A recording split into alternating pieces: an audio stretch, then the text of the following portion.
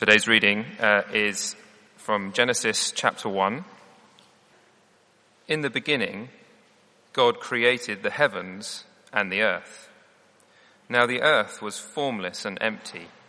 Darkness was over the spirit of the deep, and the Spirit of God was hovering over the waters.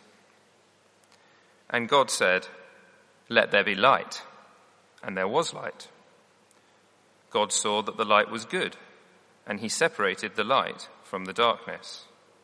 God called the light day, and the darkness he called night. And there was evening, and there was morning, the first day. And God said, "Let there be a vault between the waters to separate water from water."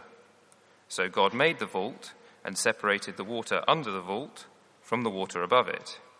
And it was so. God called the vault sky. And there was evening, and there was morning, the second day.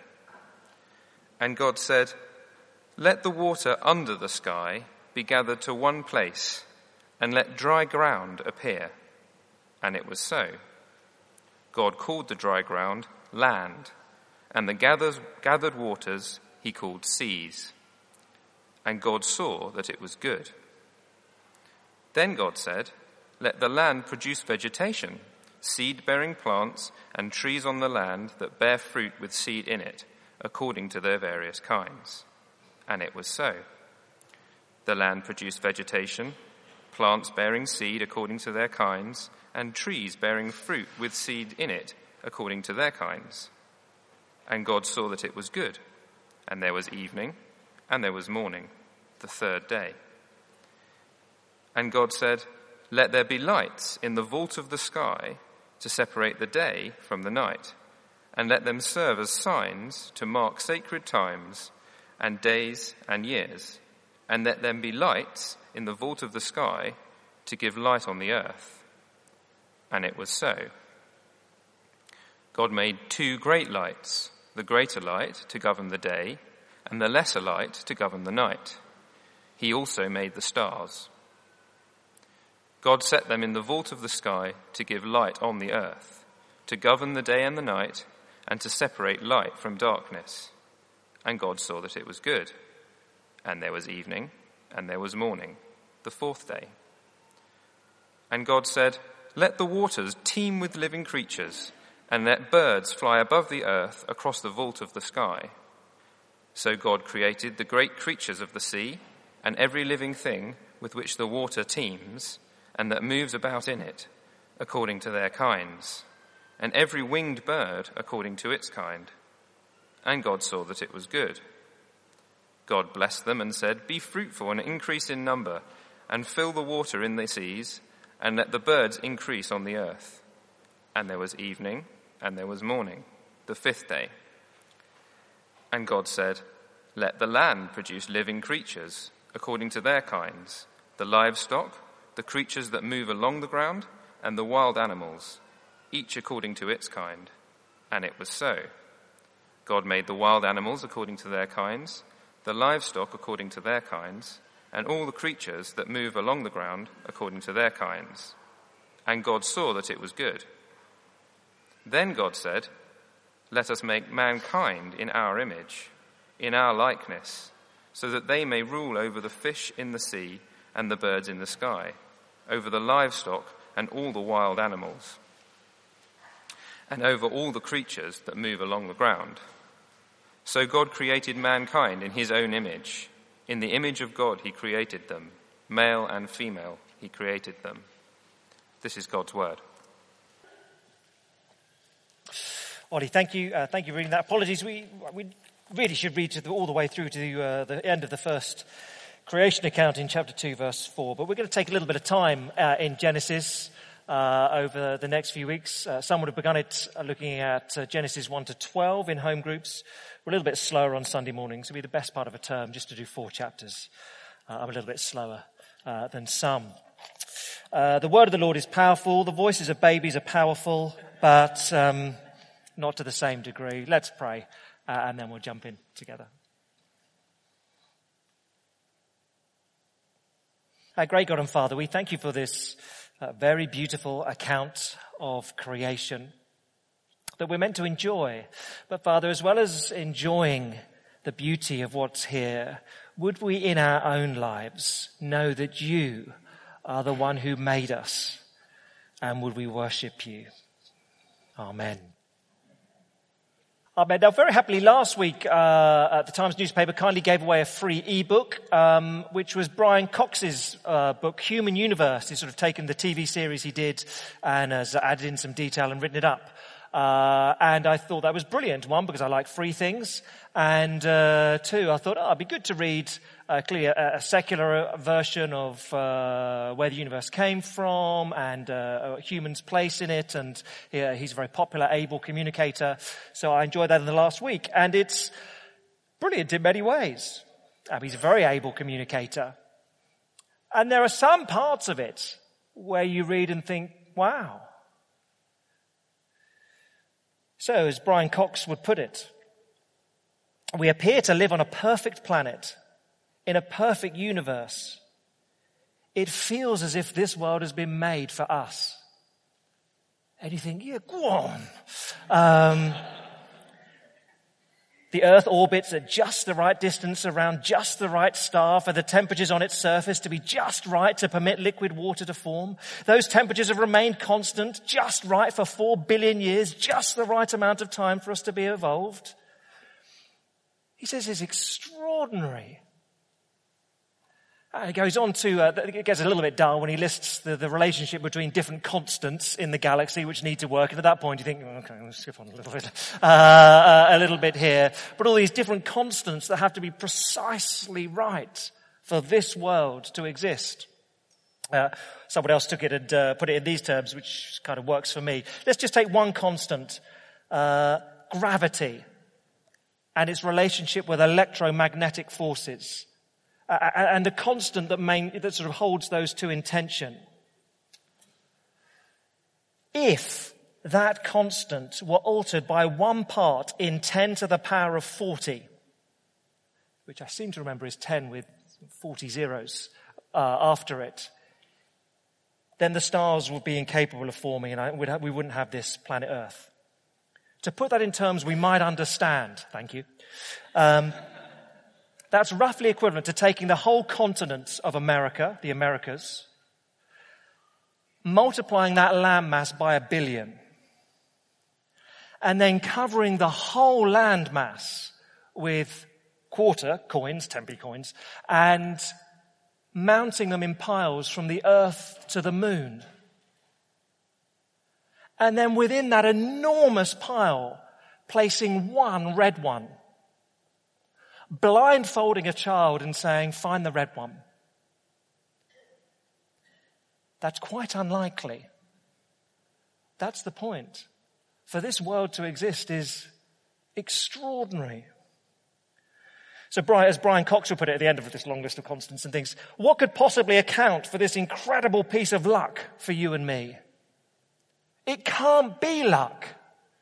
The odds are too long for it to be luck. And at this point, as a Christian, I'm really going, so what's your answer, Brian? And his answer, which is a fairly common one, I guess, is the idea of there's an infinite number of universes. So there's an infinite number of universes in what? I don't even know at that point. I was going to say in the universe, but that's not right, is it? An infinite number of universes, and given that's the case, that this one must exist. And of course, as anyone else who's proposed that theory encounters from the scientific community, a big, large raspberry. Because, well, here's just one comment. Roger Penrose is a mathematical physicist at Oxford. Presumably he knows what he's talking about. He says, the multiverse, that is an excuse for not having a theory. It's a myth. It is not science because you cannot analyze it. You cannot test it. Even Brian Cox says of his theory, this is a quite stunning theoretical model. I understand it sounds like wild speculation. So why are we here? When you come and turn to Genesis 1, you've got to say your preconceptions will determine your answer. daft example, a man who dotes upon his wife, adores his wife, cannot see any flaws in his wife. I'm talking hypothetically, of course, it's not personal. But a man who adores his wife is presented with very clear evidence of an affair, but says, I can't believe it. I just can't believe it. I refuse to believe it of her. But it's, by contrast, you may get a very cynical chap who is very suspicious by temperament and all the time is looking for evidence that something's going awry. Now, your preconceptions when you're presented with information determine your outcome. So you come to this world. Why are we here? Well, some would say, because God made this world. That's why it's so precisely the way it is for human life. Others, of course, will say, I refuse to accept there's a God. Therefore, the multiverse, that'll do. And of course, there's some in the scientific community that go for that route. I guess most in the general populace would just say, if you said to them, there is a God and you are accountable to him, they'd say, no, there's something out there, isn't there? I saw something on telly that says there's a reason this world existed. Yeah, but it's just a myth, which you can't demonstrate. So go that route if you want, but your life is not built upon anything evidential. We're in Genesis 1-4. Just Genesis 1 today. It's a stunning piece of prose, the rhythm, the cadence, the structure of it. But of course, it isn't really written to answer the question, how was this world made? It's not primarily written to answer the question, why was this world made, although it does. Genesis 1 is here primarily to say, who? Who made this world? That's what it's largely concerned to say. The Lord God did. So look, there's a million ways you can cut Genesis 1. Let me try these three. God created from nothing. Secondly, he created to reveal himself. And thirdly, he created for us. That's quite a claim. But God created from nothing first, to reveal himself second, thirdly for us. Let's take them in turn then. First, God created from nothing. Chapter 1 verse 1. In the beginning, God created the heavens and the earth. 45 times you get the verb to create in the Old Testament. The subject is always God. God, the Lord, creates. He is the author. Verses 1 and 2 seem to act as an introduction to the rest of the chapter. So verse 2, now the earth was formless and empty. Darkness was over the surface of the deep, and the Spirit of God was hovering over the waters. And then if I can put it in these terms, the action of God speaking begins in verse 3. That's when the days begin. So it seems to be, most I think now take it this way, verse 2 sets this up. The earth was formless and empty. And some would have looked at this in the week. The first 3 days, we may have a little table, the first 3 days, God is providing form. And then days 4, 5, and 6, he fills an empty world. So you can see it at verse 3. God said, let there be light, and there was light. God saw that the light was good, and he separated light from darkness. He's creating form. God called the light day, and the darkness he called night. There was evening, there was morning the first day. Verse 6, here's the second day. Let there be a vault between the waters to separate water from water. And similarly on the third day, verse 9, God said, let the water under the sky be gathered to one place and the dry ground. Days 1, 2, and 3, God takes a formless world and gives it form. It's like a child in a sand pit, sort of gathering all the sand here and pushing all the water over there. Or it's that sort of, he's forming something which is formless. And then days 4, 5, and 6, we go back to the same arena.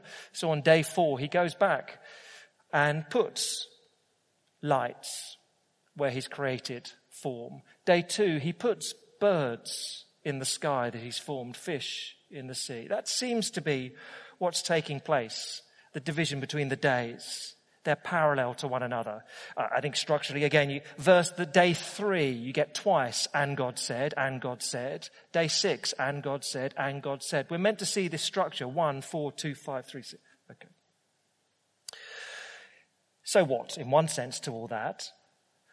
Well, there are little details that, again, I just draw your attention to. On the 4th day, okay, so God puts lights in the sky.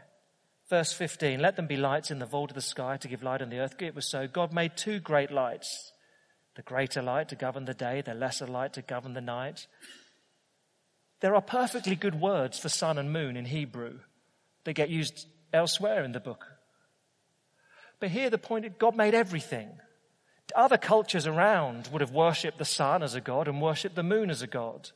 Genesis doesn't name them because he made everything. He created from nothing. He made everything. He owns everything. And that includes you. And it includes me. He owns us. And that, more than any other reason, is why many will reject this idea of God creating. Because if God has made us, he owns us. We must do as he says. But people will do anything to try and evade that. Here's another very, very clever man, clearly, Stephen Hawking. He's brilliant, clearly. He's almost a metaphor for genius. But here's just one little quote. It was a famous book he produced, The Grand Design. Again, it was taken to task for this one. But here's just one little sentence. Again, I just want to highlight, here's a genius. But not every statement that a brilliant scientist comes out with is a statement of science. So have a look at this one. Where does the universe come from? Because there is a law like gravity, the universe can and will create itself from nothing. Well, hold on. Just hold on. There's gravity. Gravity's not nothing. So when you say nothing, you mean something. Something is not nothing. That's logically nonsense. You can't say that. Or, secondly, the universe made itself. What? You can't make yourself. Oh, look, there's a nice cake which baked itself. No. Here's a building which built itself. No. Here's Matt Fuller. He made himself. He was involved in the creative No. You can't create if you don't exist. It's illogical. Nonsense. It is not acceptable human reason to state that. And every philosopher has read it and said, that gets the big raspberry. It's an excuse. Laws can't create. Or let me put it in these terms. 2 + 2 = 4. That's a good law. Everyone agree? 2,000 + 2,000 = 4,000. You can go and run with that. If I have in my bank account, as has been known, 0, the law 2 + 2 = 4 does me no good. It is a law, but 2,000 + 2,000 doesn't magically produce money in my bank account. The only way my bank account goes from 0 to 4,000 is if someone puts some money in. Feel free. No. Otherwise, to go from 0 to 4,000 without anyone adding, well, you'd probably call that creative accountancy. I think that means lying. Laws do not create. Now, I've laboured this a little bit, but just because sometimes I think it's quite easy to be intimidated. Oh, well, there's Stephen Hawking, he's brilliant, and he says that you don't need any creator because there's such a law as gravity, the universe can create itself, so there. Oh. And you feel slightly cowed and, oh, okay. Or you might think, you might be a character like that who just declares it and says, well, there we go, so there is no need to postulate the idea of a creator. Well, I'm afraid that's not good enough. That's illogical. You don't need a degree in philosophy to work that out. You need a bit more. The bottom line is, God created from nothing, which means he created everything. He owns you. He owns me. Worship him. God created from nothing. more, in one sense, warmly, I guess, a truth of Genesis 1. God created to reveal himself. Now, I guess in one sense, the action, certainly the action of the days, begins verse 3, when God speaks. And of course, here is the regular refrain. And God said, verse 3. And God said, verse 6. And God said, verse 9. Then God said, it's the same, verse 11. At the beginning and sometimes twice a day, God speaks. Wow. So here's some things obviously to note about this God who reveals himself. He's powerful. He speaks and continents move. Stars are born. Life begins. Wow. You know, occasionally you and I may issue words which have effect.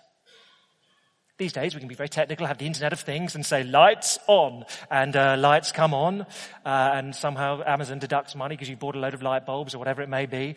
But nothing like this. Years ago, I remember being on the maternity ward. And my wife, Kerry, was pregnant and had been there for weeks and weeks, from 24 weeks, and in and out of the maternity ward, all sorts. Her life at risk, baby's life at risk. And ultimately came to one night, and we were in this room then. We were there, and the consultant there was who was going to operate, if needs be, was there. And there were 7 other medical staff in the room. And you have those sort of bizarre moments, you're slightly panicked, and then you're out-of-body moment thinking, this is extraordinary. The NHS. It may be creaking and it may be our fault because there are 8 medical staff in the room just for us at the moment. That's extraordinary. Anaesthetists, paediatricians, nurses, etc. And for 5 minutes, this massive Ghanaian bloke, Mike, who was the consultant, just stood and watched the baby's heart monitor. And everyone was in silence for 5 minutes. And it was a bit freaky because I'm thinking, what's he waiting, you know? And everyone's just looking at Mike. For 5 minutes. And here he said, tonight. And everyone left the room. I was thinking, what does that mean? What does that mean? Tonight, what are you going to operate? What are you going to do? When? Tonight? What tonight? What? And we just left. It was a very bizarre experience, actually.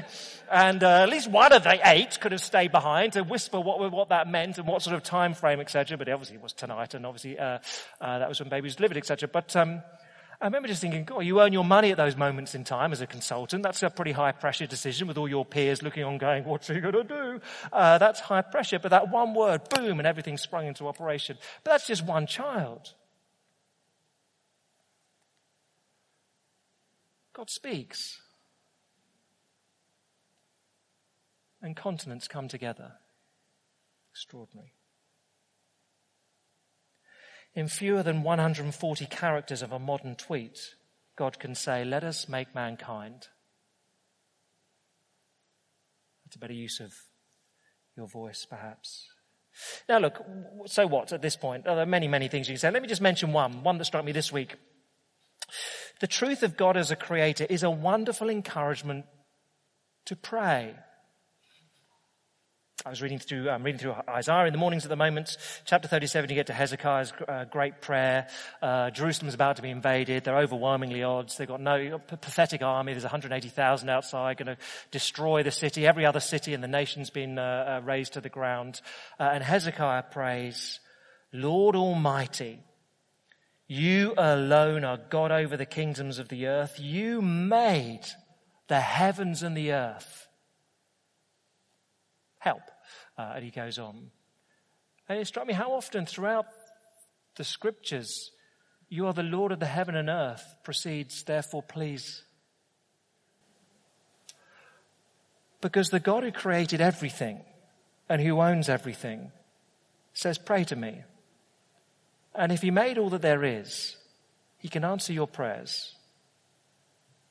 Nothing is too difficult for him. He took a world of darkness, he spoke, and there was light. Now the New Testament, Paul will tell us 2 Corinthians 4, he does that all the time when people become Christians. Takes spiritual darkness and he speaks, and there is light. There is nothing that this God who creates cannot do. So do be encouraged when you pray to him. revealing himself. He's powerful. He takes pleasure. That's one of the other obvious things in Genesis 1. There's a playful creativity here. He doesn't just make a sun and a moon, but billions of stars. Why not? Verse 11, he makes all sorts of plants and trees, not just one. Or verse 20, God said, let the water teem with living creatures, loads of them, loads of different things, variety. How wonderful. We take that for granted, I guess, in our world. Over Christmas, our family watched the new BFG, Mark Rylance. Very sweet, excellent, good fun. But of course, if you know that story, in giant land, there is one thing to eat, snoscumbers. And they're disgusting. And it's very boring eating one thing. God made a world with enormous variety throughout it. And you read Genesis 1 and you look around this planet and you think, wow. You know, Planet Earth 2. You watch that with David Attenborough. That is great TV. You know, broke all the viewing figures, etc., etc. Of course it did, because it's magnificent. And of course, I enjoy the 10 minutes at the end where they show you how they got the camera shots and how they set up things for months to film whatever it is, snow leopards. And you think, wow, that's very impressive. And how they sort of come down on parachuting to pretend they're eagles and all these things. Wow, that's all very impressive. But the action is the 50 minutes before that. The creatures, the variety, the crazy snakes going across the sand. What amazing. God made it all. The variety on this planet. Quite wonderful. The Lord is the artist with an extravagant palette. The architect with limitless imagination. The composer who weaves countless tunes. He is extraordinary. And he's made all sorts of creatures. Not just sensible ones, but funny ones. Angora rabbits. You know. Lizards with frill necks. As if they're going to put on Shakespeare productions. What's all that about? Variety. Extraordinary. And God looks at the world he creates and all its extravagance and says it's good. Aesthetically it's good. Morally it's good. It's good. He's powerful. He takes pleasure. And he's personal. He's not a cosmic force. Here is a being who speaks, who sees, who names, who blesses, who wants to be known and made us to know him. So look, God created from nothing. God created to reveal himself. Third and last. God created, dare I put it in this way, for us. Now look, the way the account is written, it may frustrate biologists and physicists, but it is designed, I think, to show that Earth is created for humanity. The focus of the account is this Earth. And you look at how things get described. So stars, well, that's quite interesting, but they just get a cursory mention in verse 16.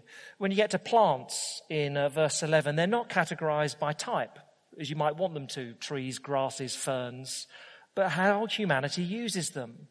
They're seeds that humans plant. They're fruit, which you can eat. It's all about how they benefit humanity. The sun and the moon, when they're described, verse 14, what are they for? They're to, well, verse 14, they're to serve as signs to mark times and days and years and seasons. Sun and moon are time markers for humanity. Animals, verse 24. Again, they're not characterized by, what do you call them, reptiles, mammals, amphibians, or whatever it may be. But they're described how humans use them. So verse 24, let the land produce living creatures according to their kinds, livestock, i.e. the creatures that you have in your garden, that you raise with you. Your sheep, your goats, your cows, your chickens. Then creatures that move along the ground that you tread on. And the wild animals, i.e. things you run away from. That's how they're characterized as humans see them. The way it's described is for humanity, and briefly introduced, but we'll look at it next time, of course, in much more detail. The culmination of this account is humanity. From verse 26 onwards, man, woman, humans get much more airtime, many more verses than anything else. Because in all of creation, God made it all for humans to enjoy him. John Calvin, I enjoyed, he put it this way: after the world was created, man was placed into it like a theatre in order to behold and delight in the mighty works of the Creator and rejoice in him. 4 little implications, then we're done. God created for us. 1, therefore the world is ordered, and we can expect it to be. And that's good. That is the basis upon which all scientific, empirical research can take place. We can predict times and seasons. We know that the 21st of December is the shortest day and 21st of June the longest day in terms of daylight hours. And it happens that way every year. Amazing, says Brian Cox. How can that be? That's extraordinary, yeah, because God has ordered the world. So we can categorize it. Extraordinary. It's an ordered world. Second, B, we're meant to enjoy this world. That's partly why God has instilled it with such variety. And God has given us creation to enjoy and praise him for. Climbing mountains, exploring oceans, painting vistas, composing symphonies. Yes, all good. Because God has made this world for us to enjoy. Christians know it'll pass away, but while we're here, we'll enjoy it. And then here, I guess, are the big ones. Third, we are made to worship him.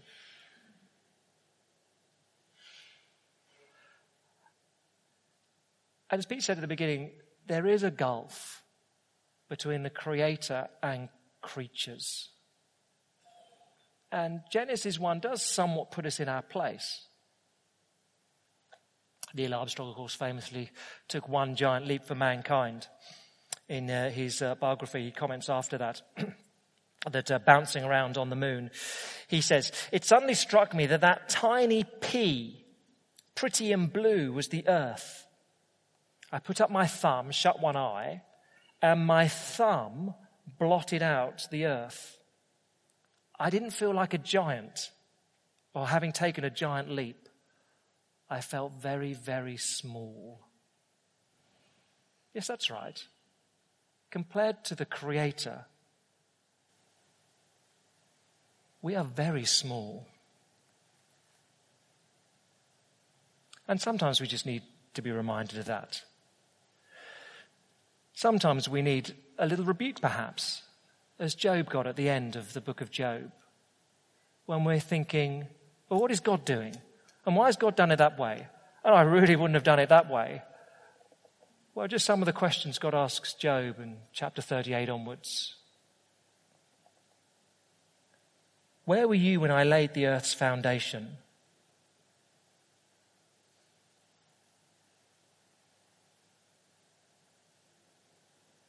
Who shut up the sea behind doors?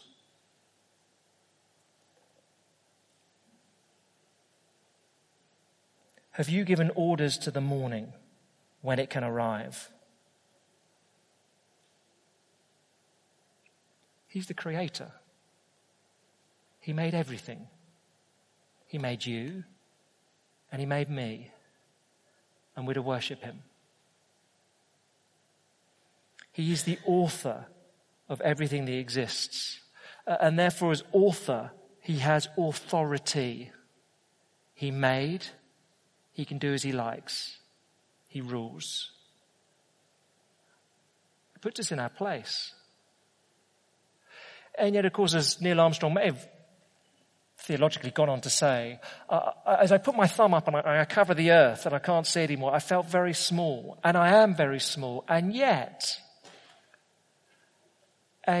God cares about me still. And he has made us, not just to be creatures to be put in our place, of course. He's made us for him. And even in this account of Genesis, it's not hard to spot the hints of God being Father and Son and Spirit. So right at the beginning, Genesis 1 verse 2, the Spirit of God is hovering over the waters, is held distinct from the God who speaks. As we have read, John chapter 1 would remind us also, in the beginning was the Word, the Son, Jesus. Put it in those terms loosely. Through him all things were made. Here is a God who is plurality, Father, Son, Spirit, who makes a world which we're to play in, to rule in his place and enjoy, and says, worship me, and more than that, join me, know me, enter into the joy of my Trinitarian life, Father, Son, Spirit. Come and know me. The purpose of the world is intimacy with God, Father, Son, and Spirit. And before the creation of the world, God the Father knew that would come through the death of God the Son in Jesus Christ. But enjoy him. So you read Genesis 1, and it would remind us, look, enjoy God's creation. Do. Whenever you're somewhere beautiful, Mayfair, or even more beautiful in creation. Enjoy God's creation, but adore the Creator. Adore the one who made it. Genesis 1 is written so when you look upon whatever it is, a beautiful sunset, you say, wow, and praise you. Pray together.